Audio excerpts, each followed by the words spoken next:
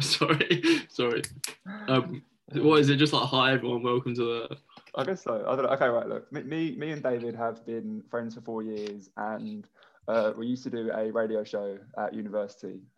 So we were used to having an intro, and we had a structure that we were used to then as well. And the show intro would sort of play, and we'd then introduce ourselves and get on with the show. This is something brand new, and we're also not doing it live. So we're taking pre-recorded liberties, but we also don't have an intro to play us in yet, I guess. So welcome to the Morphism Podcast. Morphism? Yay. Morphology. Oh, shit. Yeah, I guess it's a Morphology Podcast. Morphism sounds good, though. So basically, the structure of the show is going to be Luca takes a noun. So just any day-to-day object. For example, it might be a wall.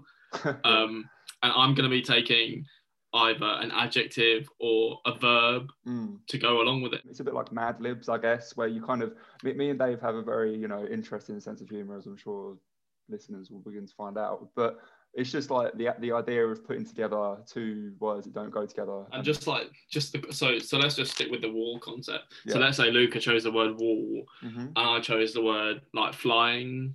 So like what the hell is a flying wall? Like why would a flying wall exist? Like, what's the purpose, for example? And bear in mind as well, we don't know anything about what each other have chosen to be the word. Exactly. I've had my word for like a week now, and you've had your adjective or whatever. But, probably for a couple of, Yeah. So yeah, you Google flying wall, and there's a few pictures of birds. There's a picture of Minecraft, huge flying wall. I really don't know what you'd need a huge flying wall for in Minecraft. As well, like, how do you even program that? Like, how does like someone think about? Honestly, I don't know. But like, I used to play it like back in the day, and I'm not really up to date with all the new things they've added, but the picture just looks like nonsense. It looks like Minesweeper or something. I just don't get it. I'm not up to date with these kids' games, Yeah, that'll be the main sort of concept of the show. But we've also got a few side segments where I'll be going through nicknames. So what really weird nicknames I can find of like sports teams, of famous people, or just like games, for example. Yeah. So when we were discussing the idea for the show the other week, I was researching things to do with words in general, because I guess this is what this podcast is intended to be. It's like literally about words and everything to do with words. And obviously words make up everything. Our language, something you're sitting on the chair will have a name, something you're drinking has a name. It's all to do with words. So we kind of want to delve into that with like an entertaining twist and a bit of like information as well. So I came across onyms, the suffix like onym. So you've got like toponyms. Synonyms is probably the obvious one. Synonyms, antonyms, yeah, exactly. So I figured that every week I would find a list of onyms and just find some interesting things about it and do like a little spin on that. So I've done the research, and I've got a few bits to talk about. Some of the stuff I found out was actually quite interesting, and one of them I went down a little rabbit hole about, and I couldn't believe like what I learned about that, and also like a weird coincidence as well, I guess. Do you want to kick things off then? Yeah. Right. Yeah. Let's go through it. So I'll go through my word, which I found. The first word for the Morphology Podcast is stupendous. So obviously the word stupendous, right? It usually connotates to like size, so how big or great something is. But the other meaning is obviously like to be stunned. If like something is so stupendous that like you are, like the impact is that someone else is amazed or stunned by it. Yeah. So those are the two sorts of definitions of the word. Stupendous is like, I never use stupendous in a day-to-day setting, and I feel like if I'm going to call something stupendous, like that has to be like, it would have to, right. It's like I'll say like, oh, every day I'm like, oh, something's amazing, or wow, that's brilliant, but I don't think I rarely say, wow, that's stupendous. So yeah, like you said, it's sort of like self-defining, right? The way that we use the word is just like the occasion would have to be stupendous in order to use the word stupendous. I don't even know what could happen for me to call it stupendous. There are loads of words to use, but I really can't imagine what would happen for me to go, that was just stupendous. I think it's like as well, like the connotations for me, at least when I was looking up the word, is that like it would have to be like quite grand in terms of class was like the connotation I got. Okay, let's say there was like a football match and like the game was great, and then like someone did a celebration and it was literally like a knee slide. like no one's gonna go, that's a stupendous knee slide, you know? No. Stupendous would be more like the artwork is stupendous. It just depends on the moment. It just depends how sort of like visceral and reactive you are, because I know that I've definitely at times like initially reacted to something like, oh my god, that's the best thing I've ever seen, and then like looking back on it, okay, it really wasn't that mind blowing. but then thinking about that is like, why don't we use the word stupendous? Like it's because like I think it's you know it's just firstly, okay, honestly I think it's like a bit of an awkward word to say, like amazing, astounding, brilliant, they kind of roll off the tongue, but I think stupendous is just a bit too much like stupendous. That's just like weird. There's not many words that have that sort of structure to it. I mean, and when I think of stupendous, I think of stupid, and I can't think of many other words that begin stup like that. That actually brings me on quite nicely. So the first thing that I would point out is that the first known use of the word stupendous was in 1618. That sort of thing always reminds me of the meme, like, you know, when like stairs were invented in 1716 or something, and like people before 1716, like what do? They just like, it's just a one floor, like everything is just so flat. So maybe. Yeah, probably escalators. and then they were like, oh, what about stairs? Yeah, the escalator broke down and they were like, oh, sorry. So I just walked up it instead. So yeah, like you said, like the word stupendous actually does come from the word stupid. Really? Wow. The original Latin is stupor, stupor, which connotates to stupid, right? Mm-hmm. And so this is my thought process was that like we use it in a sense that because we are so stunned by something, right? We are like put into silence, or we're so shocked by it. But the original meaning of the word is that you're so like stunned because you are just like unable to I guess to actually use your brain and like coherently explain how you are feeling or what's going on. It's just funny how the word stupid and stupor has turned rather stupidly changed itself into something, I guess, a positive word. It connotates something grand. Yeah, absolutely. That is interesting, like how words evolve and develop over time, and I think that's definitely something we can look at in future episodes, is like word evolution and how words mean something or began as something when they originated and then become something completely different 100 years later or hundreds of years later. So basically the word stupor, which is the like the original Latin form, it means obsolete or dull. So from there we got like stupid, like you are like dull, you're obsolete, and like stupefy to like make someone stupid, and like stupendous obviously is to be stunned. So it sort of means the same thing. Right. And then when I was looking at different languages as well, stupor in like the Russian pronunciation is in a medical sense, it means to be in a depressed state. Wow. So you're pretty much means the opposite. Yeah, right. And like the word stupid as well, like if you're just lying like on a medical bed and like you're injected with anesthetic, you are literally in a like a stupid state or like you're in a stupendous state because you're like so stunned by the medicine. If you're just like, if you were in like a position where you needed to have anesthetic and your reaction is, wow, this anesthetic is stupendous. The really funny thing that I came across was it's a superhero called Stupendous Man. That's so stupid. What the hell? And so what does he do? What's his power? Well, the funny thing is that he has like no power. He has no superpowers. But he has been seen to like fly around and sort of like do things. He doesn't concretely have any powers, but he's been pictured flying. And then so the reason he became a superhero was because his babysitter sent him to bed. so he just became a superhero. Can you imagine just being sent to bed and just like going, oh, you know what? This is my reaction. Is to that reminds me of like, I don't know, it reminds me of like Captain Underpants a little bit. I don't know why. Except this superhero literally has no superpower.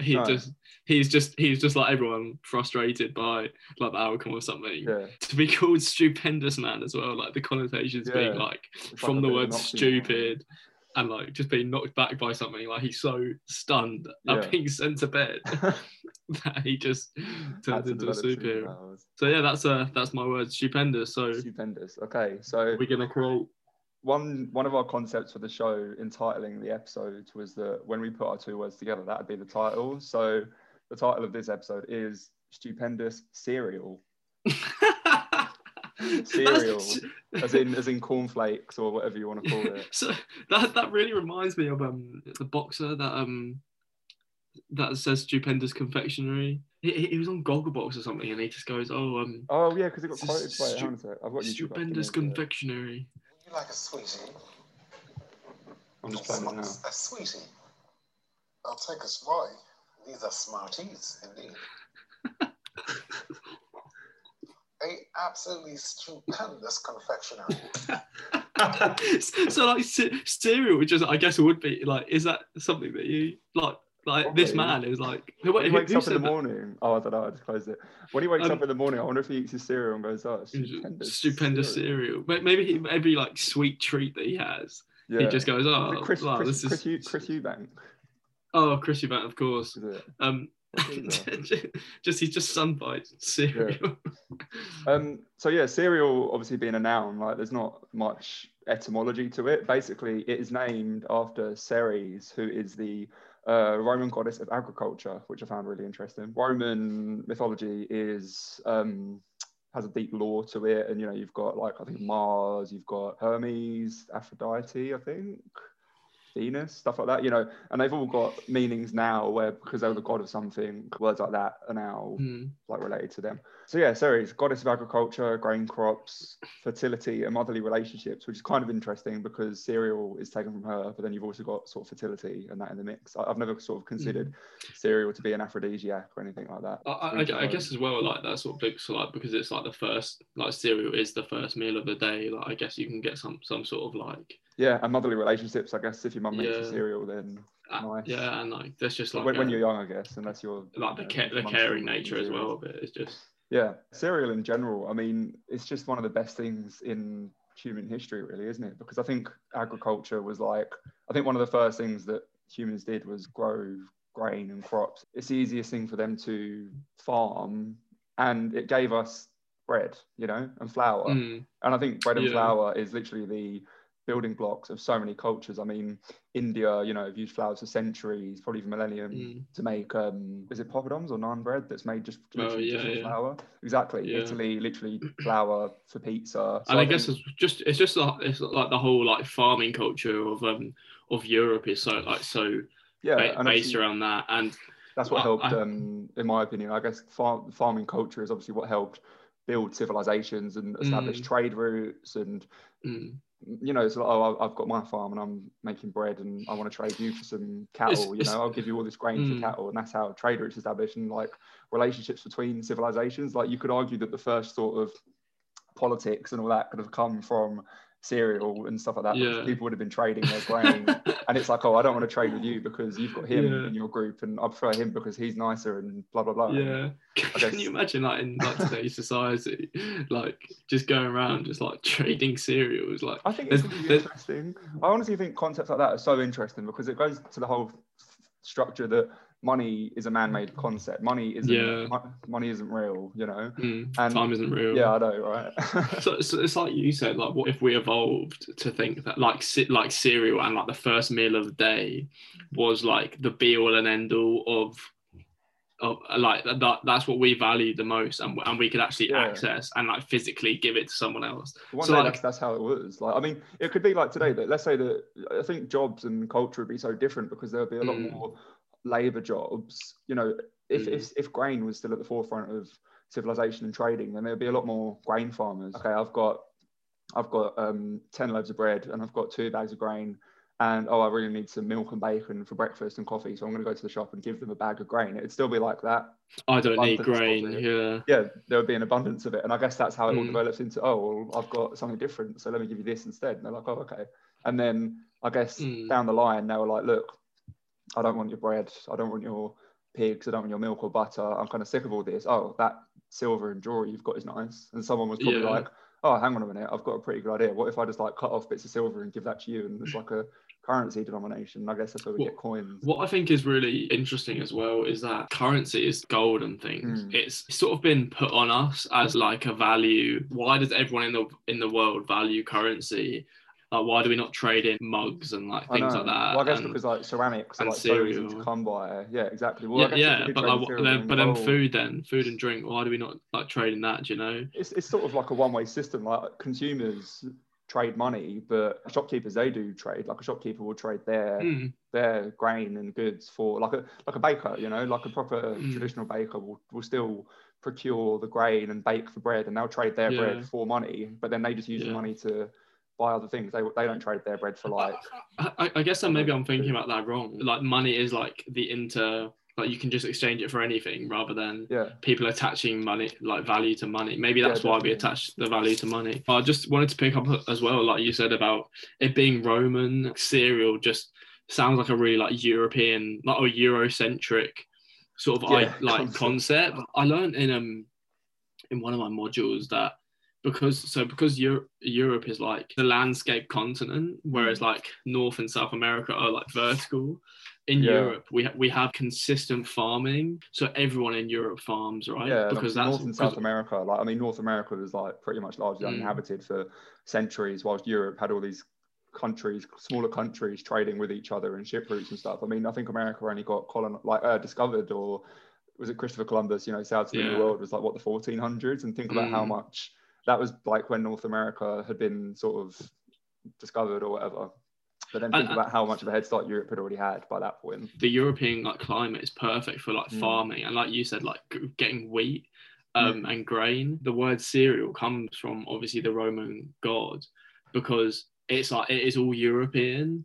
Exactly. And like because our farming techniques are so like focused on grain and like agriculture, like you said, it's like so easy for us to just like, you know, attach the meaning of like the god of agriculture to like cereal. And it makes you wonder as well, what like was the first cereal, and like did they put it with milk and like things like that? I reckon it probably came from, I think we probably had porridge oats before cereal. Maybe one day someone decided to have them hard and thought, oh, this is all right. But then you've got to think like is porridge cereal? Like that's another no, question. Definitely not. But porridge is like from oats, and I guess oats are kind of cereal, aren't they? Because we think of cereal. Okay, so when I thought of the word cereal, I thought of like cereal as in like cornflakes, but now we're talking about it. And Wikipedia defines it: a cereal is any grass cultivated for the edible components of its grain.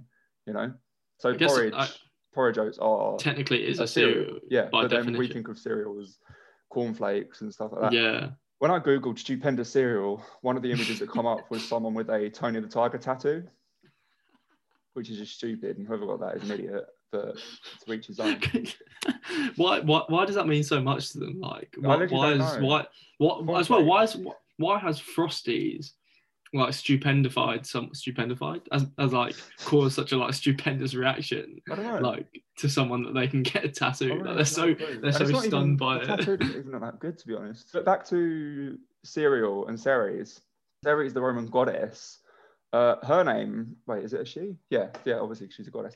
Her name actually comes from the Proto-Italic keres, which is from oh god, it just goes so deep. Proto-Indo-European keros, which means nourishment, which is a derivative of the root care, which means to feed. So literally, we're going so far back, and the word cereal, as we know it today, has had a thousands-year-old meaning of to feed, and I think that's really cool that it's kept that meaning. And that's what's so good about words that are in the English language now that have developed from, you know, ancient Roman, you know, Indian, European, is that they still keep the same root word. I think food and meals are sort of like a phenomenon that have like really only kicked off over the last like 1,000 years, because if you think about it, in its time, like food was just a necessity. You know, you hunted to kill, and then people discovered how to cultivate crops. And I think grain, a lot of farmers, all they had to put together was grain and milk. So it's not a surprise to me that they really quickly decided to, oh, okay, let's boil these grains and they make porridge, or let's put the oats in the milk and make cereal. But obviously grains are like some of the cheapest things to get and to farm and to buy and sell. So it's just been the staple for pretty much any culture, you know, rich or poor. Yeah. Even the poorest people, you know, you've got things like gruel and just cheap porridge oats, but it's still porridge oats, and it just feeds every single person. And I think that's amazing. It'd be really interesting to think like what sort of like do you know what I mean by the cereal equivalent? So like What do you mean? like as we were saying, like it's cereal is based on agriculture and like the wheat aspect, right? In like colder climates, for example, and hotter climates, they don't have the access to the agriculture. So what was their like cereal, I guess? I suppose in Asia it must have been like rice. So the word cereal is like so Eurocentric. So what is the word but I guess for that's like cereal in other climates? Like it's just such an interesting thing to think about. I guess in Africa and like warmer continents. Yeah, that's a good point actually. I suppose like again like fruit and animals and stuff as well. Or maybe even it's just like drink as well. So like coffee, for example, in South America, bananas, for example. Yeah, definitely where they were quickest to grow. That's why I think fruit definitely a more tropical country, fruit and vegetable. Which as well is so interesting because if you go abroad now, like especially to France and like the Central Europe, I don't like using the word Central European because that's like a completely can of worms. Yeah. But so like I guess mean, like in the center of Europe or what? I mean like Germany, France, I guess the Netherlands. They all have sort of meat as well for breakfast. So they come out with like a tray of like hams and things that you put with cheese and bread. I could never imagine. I mean, apart from maybe bacon. So then you just think they've taken the word cereal and like how has that like turned from like agriculture and like the creation of oats and porridge and then again to like cereals and things. How have we gone from that version of what a cereal is to like the wider breakfast? People decided, okay, cereal we can eat and we need to eat to live and eat to move on. And then as people started experimenting with food as a sort of pleasure rather than necessity, then they decided, what other nice foods can we get? Because again, like first cereal grains were domesticated. Sorry, again, just reading Wikipedia. The fact that they say domesticated makes me laugh because when I think of domestication, I think of like domesticating like wolves and cats. So I can't think of... You're just training like a bowl of cereal. Training the cereal.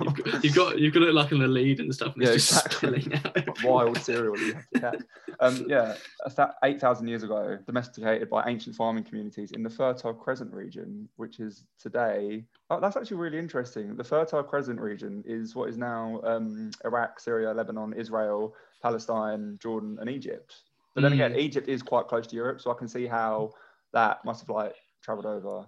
That's why like the Suez Canal, the Suez Canal is like so important. Yeah, and a connection to Africa too for that and the Mediterranean access. Yeah, so I guess that's how it like sort of spreads all over the world. You've got to have had like boats as well for the trade exports to work. So cereal would have only been like a really late discovery for a lot of the population of the world. Yeah, who are just getting by eating their own things. I'm going to look into that and find out what other cultures did. You know what? I thought that was all interesting and stupendous. So stupendous cereal. There you have it. That is perfect. What's your favourite cereal? I really I've literally loved Cheerios from Cheerios the moment. I think one of my favourite quotes from it's from one of my favourite TV shows, Peep Show. Oh yeah. Is that Frosties are just cornflakes for people who can't handle the real world. That's a classic. Because like Frosties are literally just cornflakes, just like dunked in sugar basically. Yeah. And I just find that so funny because just like everything is like sugar coated with cereal as well. Whereas like we've said, like porridge is like the old like the essential breakfast. Absolutely. Just quickly, can you hear my washing machine in the background? Yeah, kind of, but I don't think it's too much of a problem. I'm just going to shut my lounge door. Just give me a sec. I'll get this out. Right, I'm back. I really think that sugar on cereal is just horrible. I think it's unnecessary. It just makes my teeth like hurt. And I think cereal is just meant to be like a nice staple start to the day. And I think adding cereal to it just has such bad connotations for the rest of the day. Like you shouldn't like load your start of the day with sugar because then it will probably just make you crave sugar for the rest of the day. Do you know, I've seen these things like going around on like social media when they say things like, the people who wake up and like can just drink like Red Bull like straight away. Oh, God, do you know, it's just so like, yeah, exactly, right? My body is not ready for like that amount of sugar. It's just so unhealthy for me to be consuming that much sugar so early in the day. How could you wake up and think I need a cigarette? It's horrible.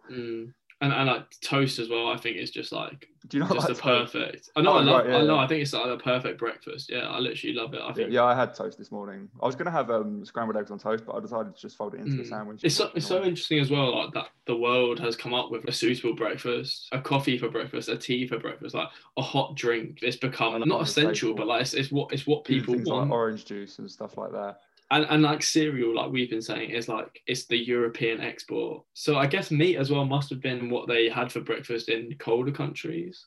Yeah, I guess so.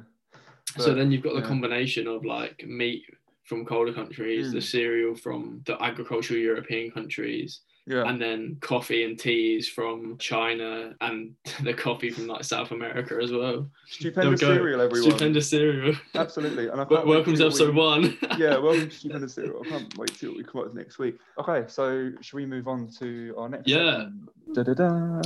Would you like to begin with nicknames, or do you want me to go with eponyms? I don't mind going first. I'll go first now. So the nickname that I found was for Italian football side Chievo Verona. I'm not going to tell the nickname. I'm just going to tell the story of like the club's history. The nickname in Italian, you might be able to guess this actually, is Musi Volanti. Musi Volanti.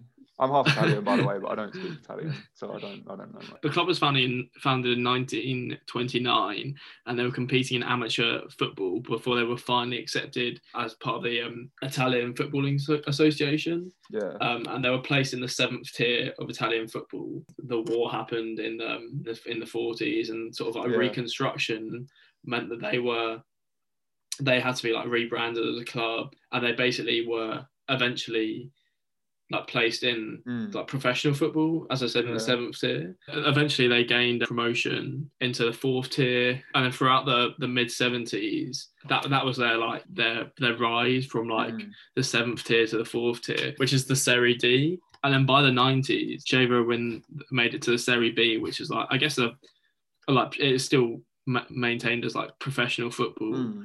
I guess you would have it as like your full-time job if you were maybe not in the mid-90s, but this is where they first met their rivals. So they sort of didn't know who their rivals were. They're a new team, right?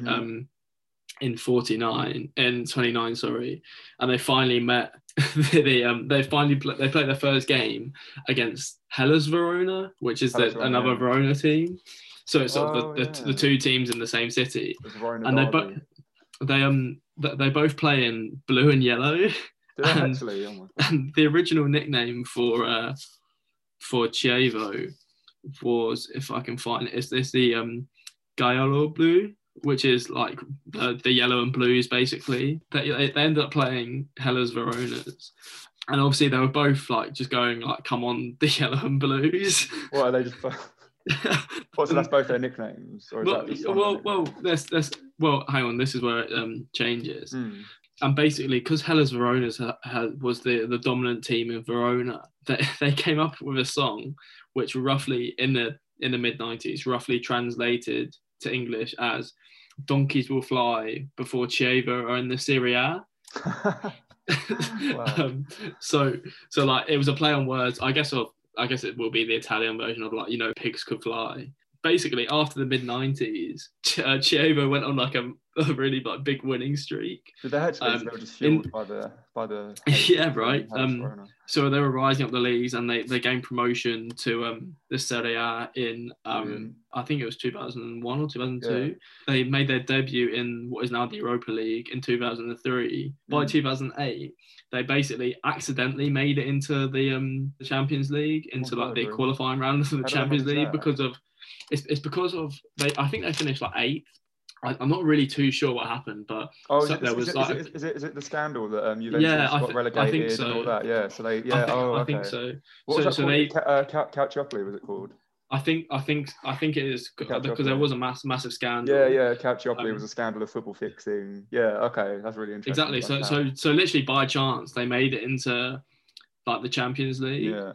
And throughout this time, Chievo changed their nickname to the Flying Donkeys. That's amazing. Oh my god! Literally because like Hellas Verona started calling them, started saying donkeys will fly before Chievo are in the Serie A. That's amazing. So they literally just like took the nickname on and just started calling themselves the Flying Donkeys. So like, can you imagine going to a football match and just go like, you know, come on the Flying Donkeys? Yeah, like, that's especially in cool England. Behind it. Yeah, exactly. Especially because it's such a new football club, and like the rivalry as well is so fresh. it's such a troll move against the rival fans. As Yeah, well, exactly. You know, and what the things that came to mind for me were like, imagine Hellas Verona fans like chanting that, thinking they were like amazing. Yeah. And then just for like 7 years later, for like the team to come back and just go, yeah, you know what, we're actually in the Serie A now and like competing, and they're like, oh, come on the flying donkeys. I found it really funny as well. Like, can you imagine like thinking of like that chant as a Hellas Verona fan, like just going like, what can we do to like take the mickey? Yeah, it's just and then they end up taking it, and it's good that they managed to like take it and turn it into something. I know, but like as a fan, like who started saying donkeys will fly before you get into the Serie A? Like, who thought of like that song? I know. And the other thing that I thought about was, can you imagine, like, in the age of social media, like if we sort of just move social media's presence in the sport back a little bit, and if it was present in the mid-90s, like, you know, like flying donkeys trendy on Twitter and like things like that. Yeah. Like and just like the attention that gets around, especially during Shabo's prominent years in the 2000s. They actually got relegated last year to the Serie. I think was it last year or 2 years ago? I think it was 2 years ago actually. And then they finished 6th again this year. So like they're literally on the border. But they enjoyed 6 successive seasons in Serie A, like I said, making their debuts in Europe. Where are their rivals? Where are Hellas Verona? Oh, I think they're still in the Serie A.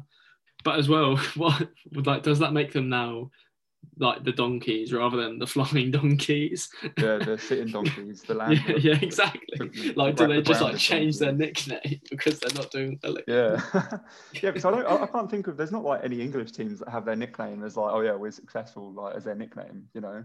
Yeah, it's interesting. Right. Like I said, English football, it's all just like nicknames of heritage or what they are. You know, like imagine if West Ham were like, I don't know, the amazing, the Stupendous Hammers. like you know, you call West Ham the Irons. Like if they were doing really well, like what if they just started calling like them the Aluminium, or just like come on the Tins, or like something like that. Just like changing the name, just because like they're doing bad. And I just thought that was so funny. Like, that is really funny. Just picturing like the fans like going, story, oh, come on the donkeys. Right, go on. What's yours? So I didn't come up with, this has existed for a long time, but I researched eponyms, which are things named after other things, which I thought was really interesting. Oh, I literally love that so much. Yeah. I know, but did my research, obviously. One of the first recorded cases of eponymy was in the 2nd millennium BC, right, when Assyrians named each year after a high official. And I just thought that's so interesting. So they didn't have 2010, 2011. Their years were named after whoever was in charge at that time, because I think their leaders only had a tenure of 1 year. So I was just thinking, imagine if we did that, like, oh, do you remember last year during a Theresa or Theresa May, you know, like the years being after that. But then obviously it's different because we have 5 years per leader, but still Boris 2, Theresa, Boris 3. Yeah. Boris 2, electric boogaloo. It'd be ridiculous. Oh man, yeah. Last year, Boris 2 was terrible. Boris 1 was horrible, wasn't it? I hope Boris 2's better. So I thought that was funny. And then another thing that made me think of as well was how we do kind of do that, but with eras. So obviously we've got like, you know, Victorian times. Oh, right. Elizabethan times. Queen Elizabeth, as far as I know, is in good health at the moment, but obviously her time's ticking. And when she steps down from her position, whether Charles or William take over, what is that era going to be called? Because I can't imagine, like, Elizabethan rolls off the tongue, Georgian makes sense, but William and Charles, I can't imagine what the era will be called. It's definitely interesting. Like, I guess the Charlesian, like, if that's even Charleston, maybe. Charleston? Yeah, maybe. But even then, like William. But as well, like we don't really know like how history will judge like the monarchies, if that makes sense. So like obviously in like the 1800s and things, like the monarchies were like crucial in like decision making, and we sort of lived in a time where like governments weren't, I guess, the sole upholder of progressive democracy. But now obviously like the government takes center stage in regard to like law legislation and like what sort of laws we're going to be in. And I guess as well we might even be like moving into like a technological phase. So like I guess this is literally like this is the scientific age technically. I don't know.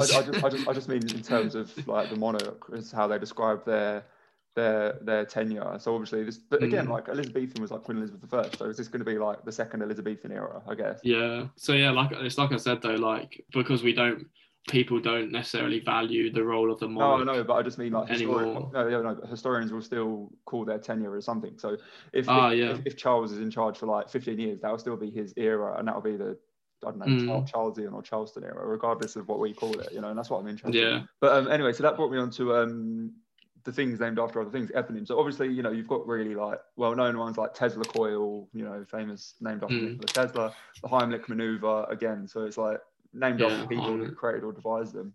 I've put together a list of 5 eponyms that I found particularly interesting and that had interesting stories behind them. So would you like to hear them, David? Yes, I would love to. Let's go. Okay, number 1, Bluetooth. Bluetooth. Do you know the story about Bluetooth and who it's named after?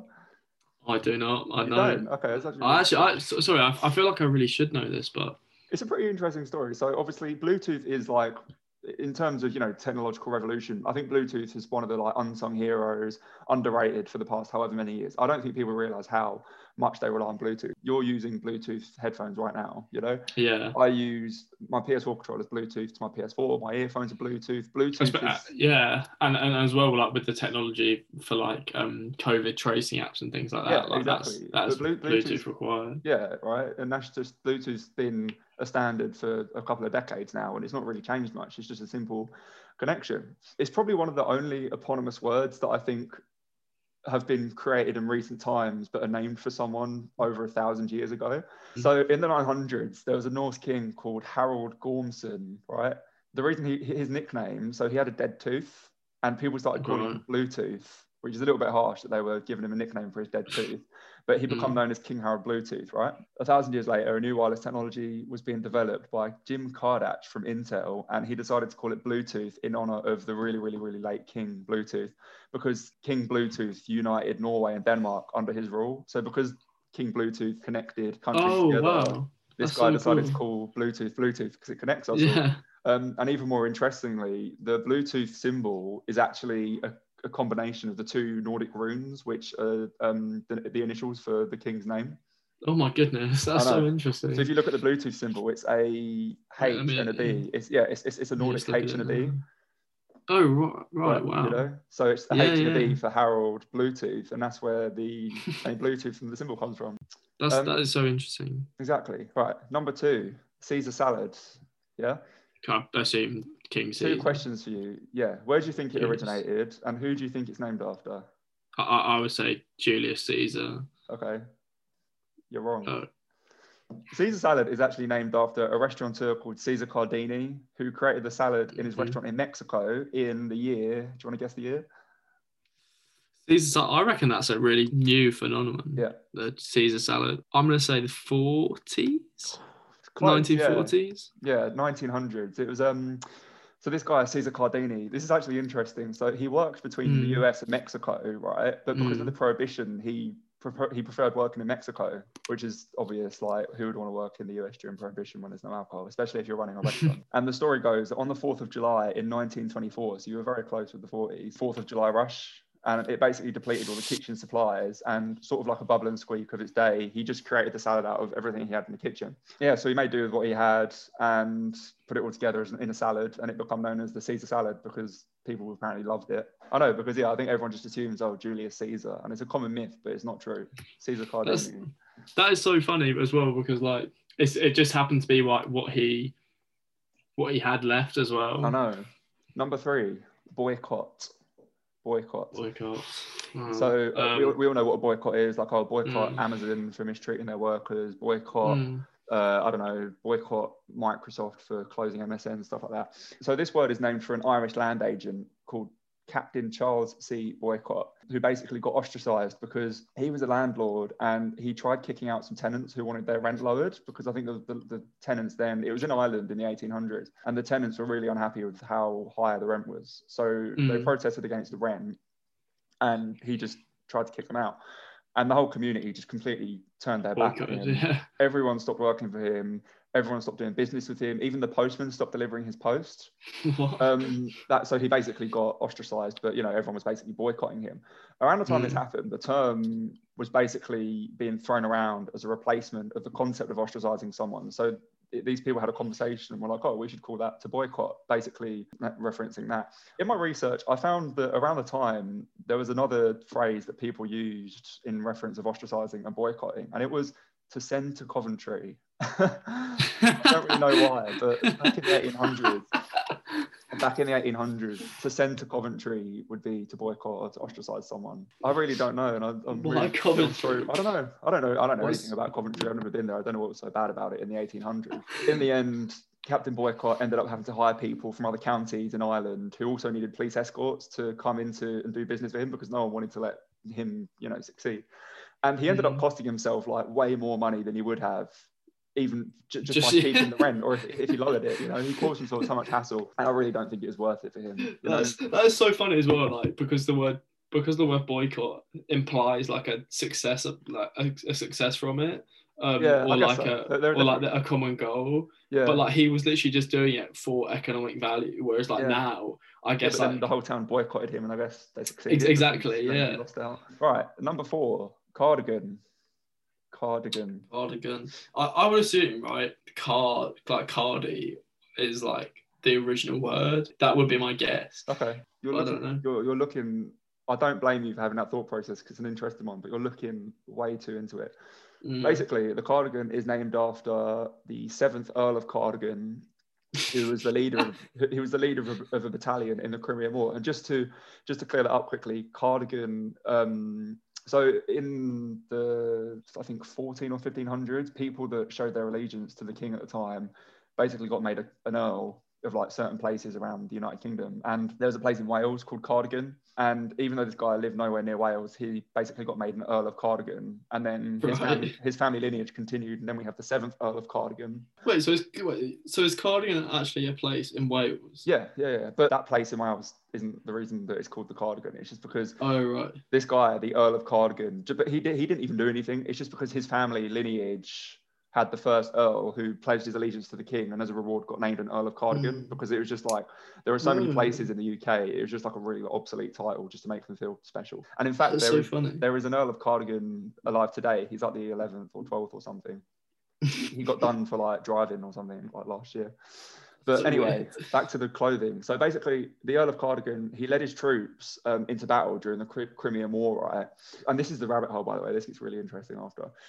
Basically, the clothes that they wore were modelled after the knitted wool waistcoats that the British officers wore in the battle, like the long tail coats, right? The Earl of Cardigan's popularity skyrocketed. He became so popular after they won the battle that everyone else started wearing the cardigan. But how did he come up with the cardigan, you ask? Firstly, the Wikipedia article for him mentions that, quote, his progression through the army was marked by many episodes of extraordinary incompetence. So apparently this guy was like extremely incompetent. Basically, it sounds like he just fell upwards. Like he managed to win this battle, but he was just completely stupid. The way he created the cardigan was he was wearing a tailcoat, and the tails of the coat got burnt off in a fireplace because he was standing too close to it. And that's what created the cardigan, basically, because he was wearing a wool coat, but then the tails got burnt off. And then he, for some reason, decided to wear that into battle. He didn't think, oh, shit, my thing's like half burnt, I'm going to change. He thought, no, I'm going to go into battle with my tailcoats burnt off. And then everyone saw what he was wearing and thought, wow, look at that guy. He's won the battle. What an amazing guy. And then that is so funny as well, because that's technically like a fashion like revolution. Yeah, absolutely. Like getting rid of tailcoats, like the tail on like items of clothing. Do you know what the battle in this Crimean War was called? I don't. You're going to love this. It was called the Battle of Balaclava. And the balaclava apparently originates from this battle as well. What? This is literally like the start of fashion. It's the OG fashion battle, right?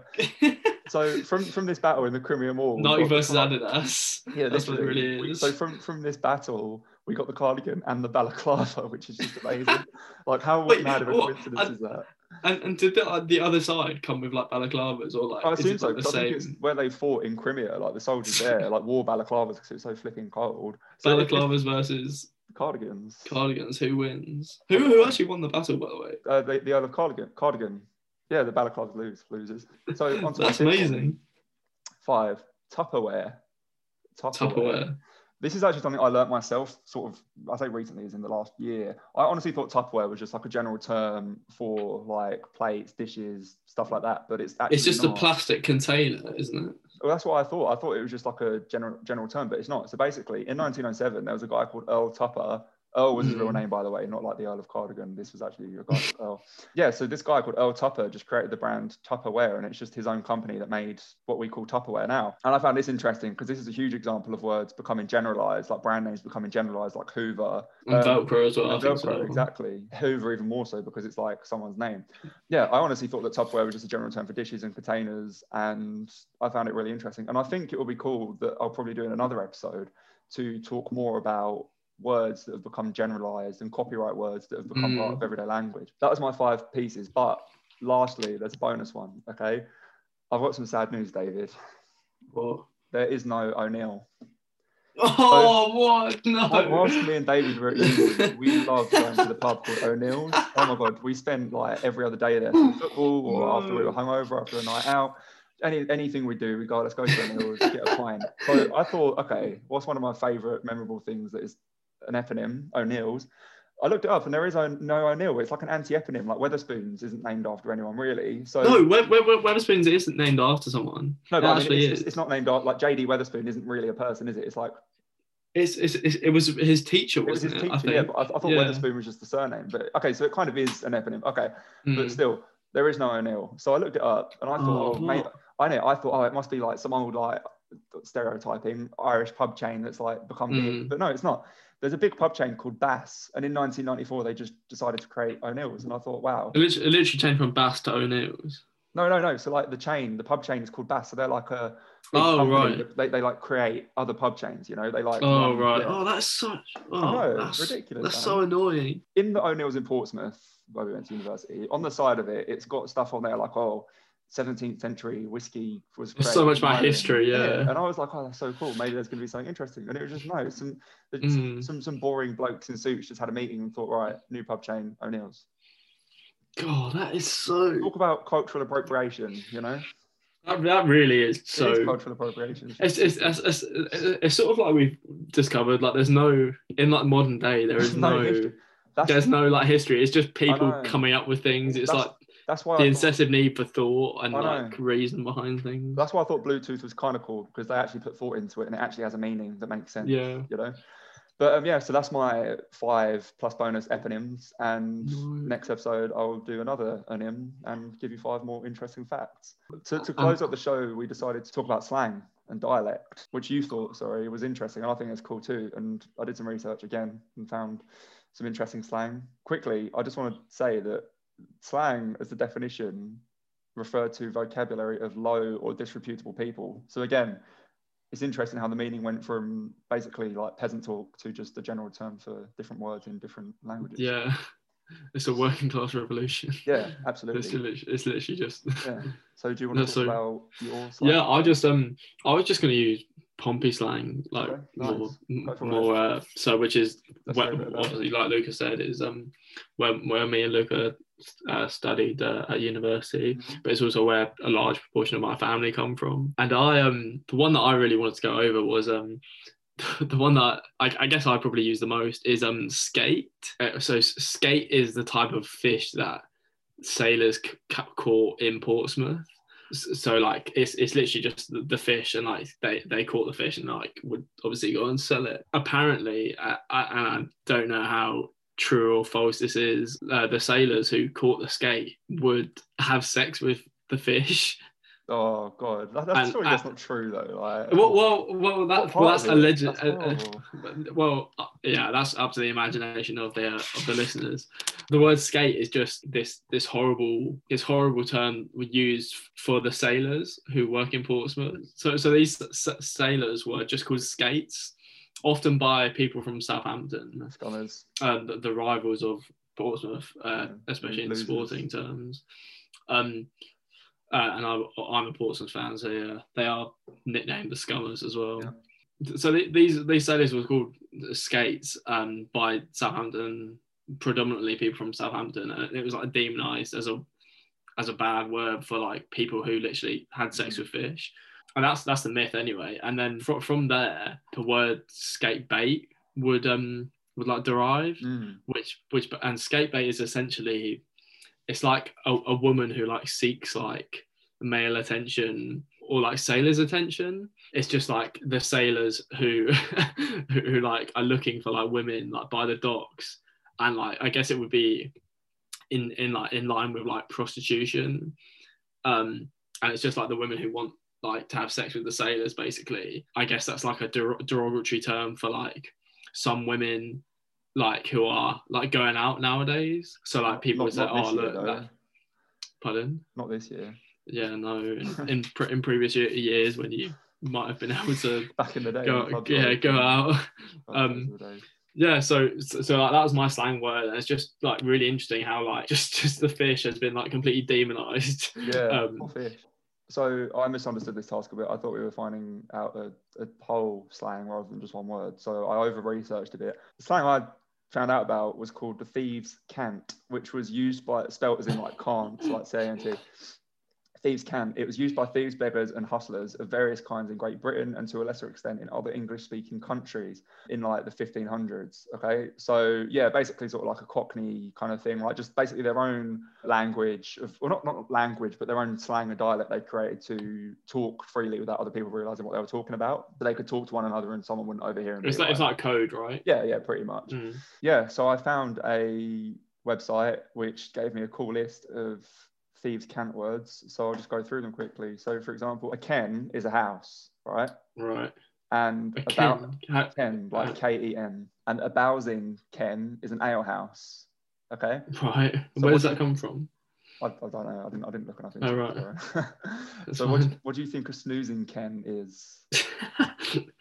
A snoozing ken? Yeah. Like I would guess a graveyard? No, a brothel.